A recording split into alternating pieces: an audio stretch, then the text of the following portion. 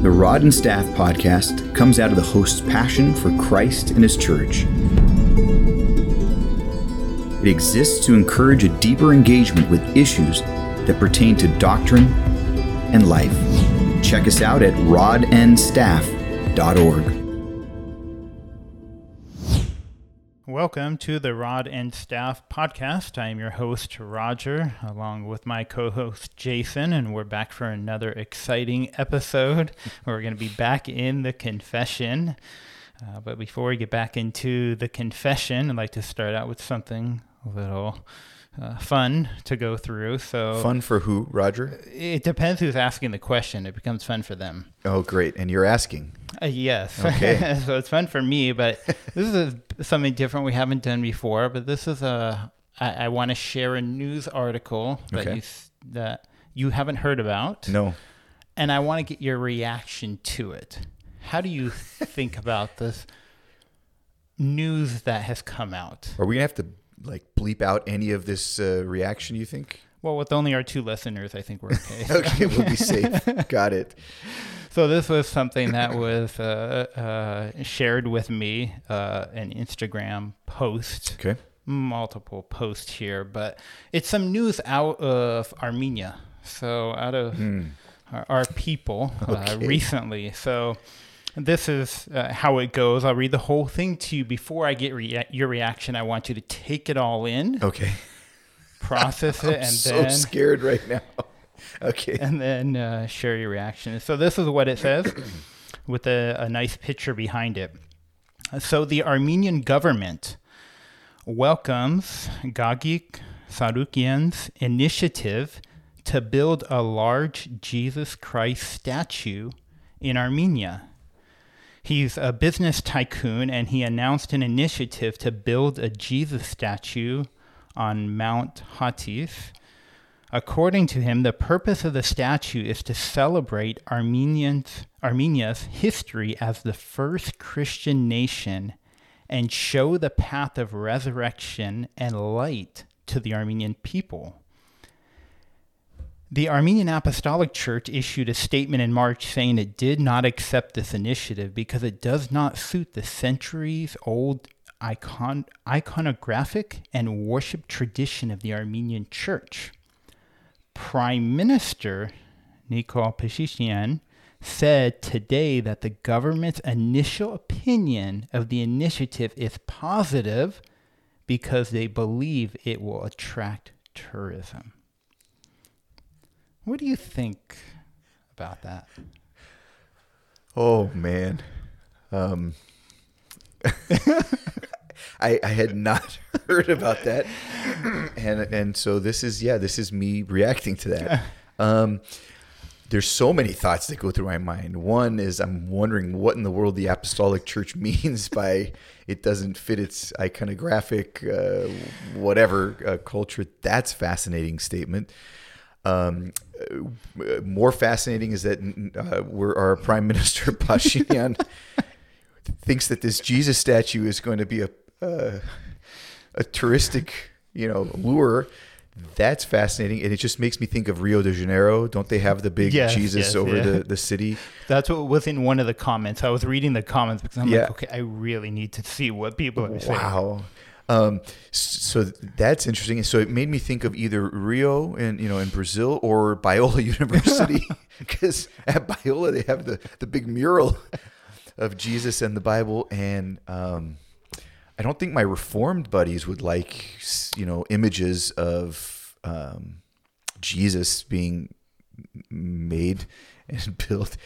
That is fascinating. It is such an external approach to that which needs to be internal, right? Fascinating. I don't think it's a good idea. Okay, that's good. I think our people will appreciate that. They were wondering. Yeah, I don't think that's a good idea for many reasons. Yes. But I kind of appreciate the guy's heart if he really thinks that it can help people to understand our history, as well as, he said, the path to resurrection, something like that. Is he just kind of hoping that Jesus will, the statue of Jesus will remind people of the resurrected Lord. Maybe that's kind of interesting. It was an interesting way he put it. How did he put it here? He said, to show the path of resurrection and light. Interesting. I'm not sure I quite understand what that means. Yeah, it sounds a little mystical to me, but just why? Yeah. Why? That why? Oh no. Yeah. Well, I'm glad you hadn't heard about that breaking news from our people. So that is fascinating. I mean, part of me appreciates the guy for even wanting to put anything that smacks of Christianity out there, since today it's so secularized. But you're being too nice. Yeah. You know what I said to the person? Showed me to. Yeah. That's stupid. Yeah. Well, why? Come on. This does not look good. This is a stupid idea. Yeah. But I can appreciate perhaps his heart behind it, depending on what he meant by it. But wow. Sure. There's a lot of other stuff we should be doing for that country. Okay. Well, now that we've ended everybody who's listening, let's get back into the confession. We're going to go back to another chapter. We still don't know if we're saying this right, if it's chapter, article, paragraph. I'm going to stick with article. It's article 4 and paragraphs. Because I heard another podcast who's been going through it and they said it differently. I don't remember how they said it, but well, and they're probably right, but we are the ones. Wrong. Yeah, and we're the ones that control this podcast. Okay, so we're right in everything we say anyway. So on this podcast, yeah, it's pretty good, right? Because there's a certain relativism that we endorse here. Whatever's on this podcast is right for us, and that's why we're using a confession too, right? That's right, because we're very relativistic. Yes. So Article 4, Paragraph 1. Yes, let's do it. Okay, so we are talking about a very relevant topic for many reasons, and that's creation. So this article gets into creation with 3 different paragraphs. We're going to cover one of them this time and then the other 2 next time. But we're going to begin with the first paragraph. I'm going to read it and let's talk through it. Why is this important today to think about, and even how they talk about the creation account and the biblical references they make. Let's do it. So let me read from paragraph 1. In the beginning, God the Father, Son, and Holy Spirit was pleased to create or make the world and all things in it, both visible and invisible, in a 6-day period, and all very good. He did this to manifest the glory of his eternal power, wisdom, and goodness. Amen. Begins with a statement, of course, in the beginning, and we know that's where the Bible begins, and the importance of just those first few words for just thinking in general, right? As a foundation of thinking, the importance of in the beginning. It grounds us to an objective truth in a world that has many ideas of what the beginning was. So we know it's important, not just for our Christian faith, but for belief in general, in what you believe in. I remember talking with somebody, we were talking about theology, and this was I don't know if he was an unbeliever, he was just debating Christianity. And he wanted to go back to the creation account, and he wanted to go back to Genesis 1. And he said, look, if I can't believe the first few verses of the Bible, why would I believe the rest of it? True. Good point. Yep. Well, and the beginning is a very important question for, like you said, for all knowledge, but science, the world of science is asking that question of origin as well. And actually, the whole issue of whether there is a beginning is crucial, and how we got to that place. You know, is matter eternal, or is there an eternal personality? You know, there's all those questions. I've been reading Gavin Ortland's book, Why God Makes Sense in a World That Doesn't. Really good book. Really fascinating, interesting approach, just kind of fresh new way of looking at old arguments for the existence of God. So I strongly recommend it. But yeah, in the beginning, that's just a big important question and theme, and the scriptures start there and say, in the beginning, God. Mm-hmm. And here the authors of the Confession do the same. They go, in the beginning, God. But what they're going to do now after that statement is they're going to look at the rest of Scripture as well, not just Genesis 1. And they want to make sure that it's clear when they say, in the beginning, God created, that the God of the Bible is the triune God. Yeah, I was going to mention that they're emphasizing the Trinity. That's right. And we look back, and is that in Genesis 1? How is the Trinity represented, I should say? And we especially think of God the Son too, right? He's the Word of the Father, mm-hmm. right? And then when you look at John 1, which we'll turn to at some mm-hmm. point, I'm sure, during our time together, all things are created through him.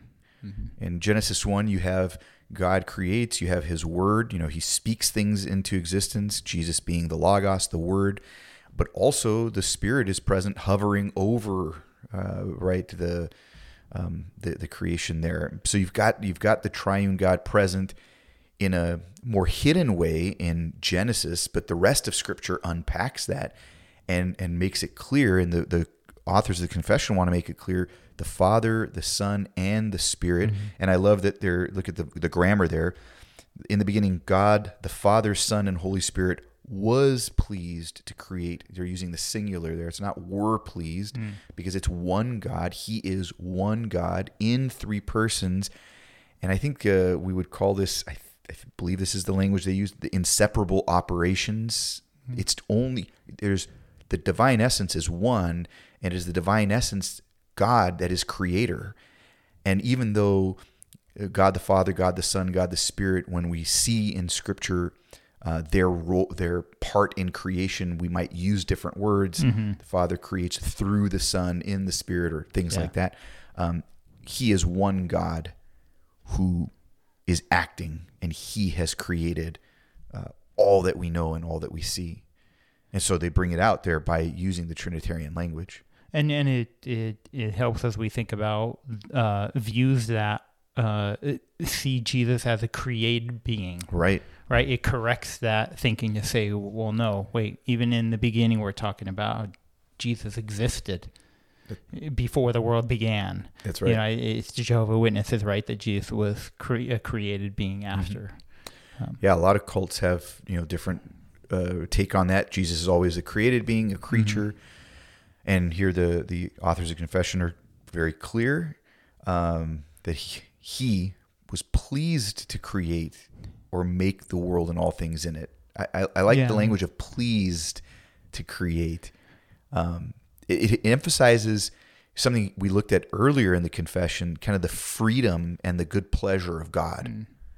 His divine decree according to his own good pleasure, according to his own freedom. We're always worried about human freedom, but the greatest and most important freedom, obviously, is God's own freedom. And he was pleased to create, which tells us he didn't have to create. Yeah. But he was pleased to do so. You reacted to that. So what's on your mind? Because we even talked about that before. It wasn't God had a need for something, and therefore that's why he created. He created the creation. He created people that he needed. There's an argument. Well, God needed love, so he created people, or he needs to be worshipped, or he needs to be glorified. Right. No, he does not need us. Yeah, he doesn't need us. So anyway, this wasn't out of a necessity that God created. There was something else. That's right. In the mind of God, where he was pleased to reveal himself through creation. And honestly, that gives value to creation, that he created us freely out of for his and out of his good pleasure. And especially when we get to the second paragraph where we're going to talk about humanity, we'll get there. But so there's something really important to the language they use. He was pleased to create. I have to be honest, I'm not sure what they mean by to create or make the world. Are they just giving synonyms to create or make? I'm not sure. The Westminster doesn't exactly say it that way. The Westminster says it just a little differently. It says, it pleased God the Father, Son, and Holy Ghost. It puts it in a different order, but it says to create or make of nothing. So I don't know if they're saying make out of nothing, create. I'm not sure why the difference there. I'll be honest. There's got to be a good reason, but I don't know. Yeah. Well, how about the second part, both the visible and invisible? The material world and the immaterial world, right? The spiritual world as well as the visible things that we see. And that's important too. Mm-hmm. That includes the angels, the heavenly realm, includes the fallen angels. So where did God exist before that? He is. Yeah. And he was. And he always will be. So I asked your question. Do you have all the answers? So great. The biggest question, right, is how old is the earth? Young earth or old earth? Does the confession lead to a particular view? Because that's the next statement, right? It's going to talk about a period of time. Mm-hmm. So says God created and made the world and all things in it, both visible and invisible, in a 6-day period, and all very good. Yeah. I think that the confession here, at the very least, is now again there was no doctrine, there was no teaching of evolution at the time. Okay, so I can't say that it's countering evolution; that'd be anachronistic. But what it seems to be trying to do here is affirming the biblical account of creation. Yeah, and we look at Genesis 1 and we see that it's a 6-day creation. I don't know, and I was thinking about this. Do I know anything about the framers of the confession with regard to this question? Did any of them hold to a day-age theory, where a day could actually be a longer period of time? Yeah, I'm not sure if that view was even present. Now I know, if I'm not mistaken, and this is not my area of expertise, but I believe I've been told that even Augustine himself. So you're talking 4th, 5th century, that he believed in a day-age theory, and so an older Earth kind of creationism. My guess would be that these guys were more likely to hold to a young Earth, but I don't know. I don't think it's necessary here in this, except to say that what they're affirming is a biblical account of creation out of nothing. Yeah, that God did not, He's not just using leftover stuff created by some other God or some eternal matter that he's shaping into. No, he is created. That means there was not, and now there is. And it was very good. And it was very good, which is just the language of Genesis, right? Yeah. So they also get into this first part about why he created, talking about what was going on in this time. And confession says he did this to manifest the glory of his eternal power, wisdom, and goodness. And I often think, when I'm reading the confession, why did they choose the particular words that they chose? Right. Words matter a lot. And what were they trying to get at with these particular words? And we can see some of it. But what do you think here? I mean, first it says to manifest his glory, so making known his glory through creation. We know this is a natural revelation, right? Yep. As we talk about, a natural revelation through creation, special revelation through the Word of God. Right. So this is talking about manifesting his glory, which we see in different parts of Scripture. But the 3 words they use here, and we can look at even what they're referencing, what verses they're referencing. But what do you think of these particular ways the confession is describing? I think they've chosen them well, and they could have chosen other words. I'm sure there are other passages they could think about. They're in one case, clearly they're referring to Romans 1:20, because the language of eternal power is there. But I think about this. They're saying he's revealing through creation, through natural revelation, some things about himself, right? Paul talks about some of the invisible attributes. Yeah. And they're highlighting these 3 things, which I think are very important. One is the power, God's power, his might, his strength, his immensity, so to speak, right? He's that powerful that he can create out of nothing all these things. And you look at creation and you go, wow, right? that's when, sometimes when I think about how vast the universe is, I go, wow, that's so big. And whoever created this must be that powerful. And of course, some astronomers and physicists talk about the fact that it's expanding still, right? The universe. And anyway, we won't get into multiverse stuff, but you have just a metaverse. Yeah. Oh man. No comment. But you're gonna get me into Marvel stuff now, and my son. And okay, so you've got the eternal power part, but then he says wisdom, and I think about this when the physicists and astronomers are go, wow, look how big God is. But then when you start looking on the earth and you start examining things like biology and chemistry, and you start getting into that world, and you go, wow, look at how intricate, look how detailed. And I mean, you could do it in the vastness of the space and universe as well. But when you're looking at the body and how all this works together, I think you see the wisdom of God, his planning, his design, how every little detail plays in and plays a role. And I think that's important too. It's not just that he's powerful, it's that he's got this wisdom that also, I think wisdom and beauty kind of go together. Yeah. And then that third one is his goodness. It's not this, he could have a really powerful and immense world that's kind of wicked and evil and harmful. Yeah. But if you look at creation, we have natural disasters and things, but if you just take a glance, there is something morally good even you can almost see and perceive in God's creation. I don't know. So I think that those three are important words. How else do you see in Scripture about, the reason behind God's creation, or other words that come to mind of what creation is revealing about God, manifesting as the word is used here? Are there other things that come to your mind? Might, power, wisdom, goodness. What are you thinking of? I don't have any in particular. Okay. Just thinking through different parts of Scriptures. I know, I think of different ways Scripture talks about God and describes what He has made, and what's revealing about Him.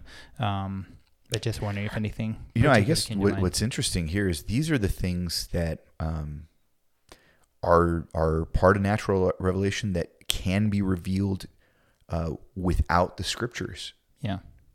Like someone who, now of course there's the impact of sin on hearts, and I'm not saying that they're completely able to comprehend all of this, but Paul says they're accountable for this kind of stuff, right? They may not know Jesus by looking at God's creation, okay, but they certainly can know some things about God, and I think these things capture those things that can be known without special revelation. I think that's Psalm 19, right, where it talks, the first half is about natural revelation, the second half about special revelation, talks about how the heavens declare the glory of God, the sky proclaims his handiwork, day to day pours out speech, and night to night reveals knowledge. And then just continues on how the creation is just speaking and just screaming out God's glory to all of the earth. To look at me. I think it was Charles Spurgeon who talked about the stars at night, and he called them God's traveling preachers. Amen. Right, because God's always expressing himself through creation. What's interesting to me is I think the fact that God creates, and the way the confession says he did this to manifest the glory of his eternal power, etc., and the way Psalm 19 reads and other places in Scripture, the way Paul says it in Romans 1, he creates to reveal, which means that there is someone who's the audience of that revelation. There is someone that is meant to perceive it and to know it and see it and understand it. That gives us quite a bit of value, because that's referring to us humans. We're the ones who are called. Now, I think that all of creation to some extent can grasp. And when I say all of creation, the animals and things, perhaps they can't really perceive God. So that's not, they live in this creation, but they're not perceiving it. They're not worshiping. Yeah. The trees are going to clap their hands, right? That's, I think, metaphorical language, but that's meant for us. We're the ones who perceive and know God through this and are to respond to that knowledge somehow. Yeah, and I think as you reflect upon that, it helps affirm other promises of God. Like, is there anything too hard for God? And when you look out at the vastness of this universe, He's created everything and everything we see. And what we don't see. Yeah. And we look out in creation, you look out in the ocean, you just see endlessly. You can't see the end of the ocean. Or you look out from the top of a mountain and you just look out at the vastness and how big it is. And you think our small little lives underneath this entire creation, and God is behind all of that. Yeah. Just it emphasizes, reaffirms who God is. And like you said, people can't deny the natural revelation. Now, they do deny it, but there's something inside the heart of us that looks and says, there's something great behind it. There's a wisdom. And when you start studying it, and then you just wonder, like, some of the strangest things, like the animals, and you see, like, there's a million species of this thing. Right. All these things, like, God's wisdom, God's thoughts, like, But what amazes me, so when you think about all of these species, like you're saying, think of even insects and remember that we haven't even discovered everything that's out there that's discoverable. I don't know who I was listening to or reading, and someone was talking about the depths of the ocean. There are so many creatures there that no one's ever even interacted with in any way, but each one unique. Each one glorious, if you think about it, how they reproduce and how they interact with their ecosystem, and it's fascinating. And this is a fallen version of what God created. Yeah. So I don't spend as much time outdoors as you do. I know you're the hiker and you love that world, but when I do spend time out there, every 10 years. What amazes me, you look at the vastness of God's creation, you look at the beauty, you look at the glory, you look at the intricacy, you look at God increases, we humans begin to decrease. Yeah. And you start to kind of get a better sense of who we are in light of who God is. And then knowing special revelation, knowing Christ, knowing salvation, belonging to God, it amazes me all the more that glorious God could love this minuscule, insignificant nothing like me, who also had rebelled against him and hated him and wanted nothing to do with him. And yet he's graciously brought us into relationship. So I think natural revelation is still so important for us to consider. Yeah. Creation is definitely very relevant to our lives today. It's not just an abstract thought. It's not just old theology we think about. No, it's real, and draws us back to who God is and His character, first revealed, and how He created, and what we see around us today. Favorite site that you've gone and visited out in nature? So there have been many different places. I think the highlight one was when my brother and I peaked Mount Whitney and got just to see the top. I mean, it was just surreal, because you're at the highest point in the continental United States, and you're just overlooking creation, and you can't take it all in. Like, you try to take it in, and you're like, is that real what I'm seeing? It's just so vast and so big. That's awesome. So nice. Well, we'll continue on in the next part of the confession and talk about what God created in the world that He created next time. We hope you enjoyed the episode and that you'll join us next time. We do want to talk about our conference that's coming up and announce that. So in October October 7th and 8th, we're going to hold our first conference at our church, Mount Ararat Bible Church in Northridge. We have a website you can go to. We'll put the link in the show notes, and you can sign up and register. Topic this year is going to be law and gospel. We're going to have 2 pastors come out and teach. We're going to have the Reverend Dr.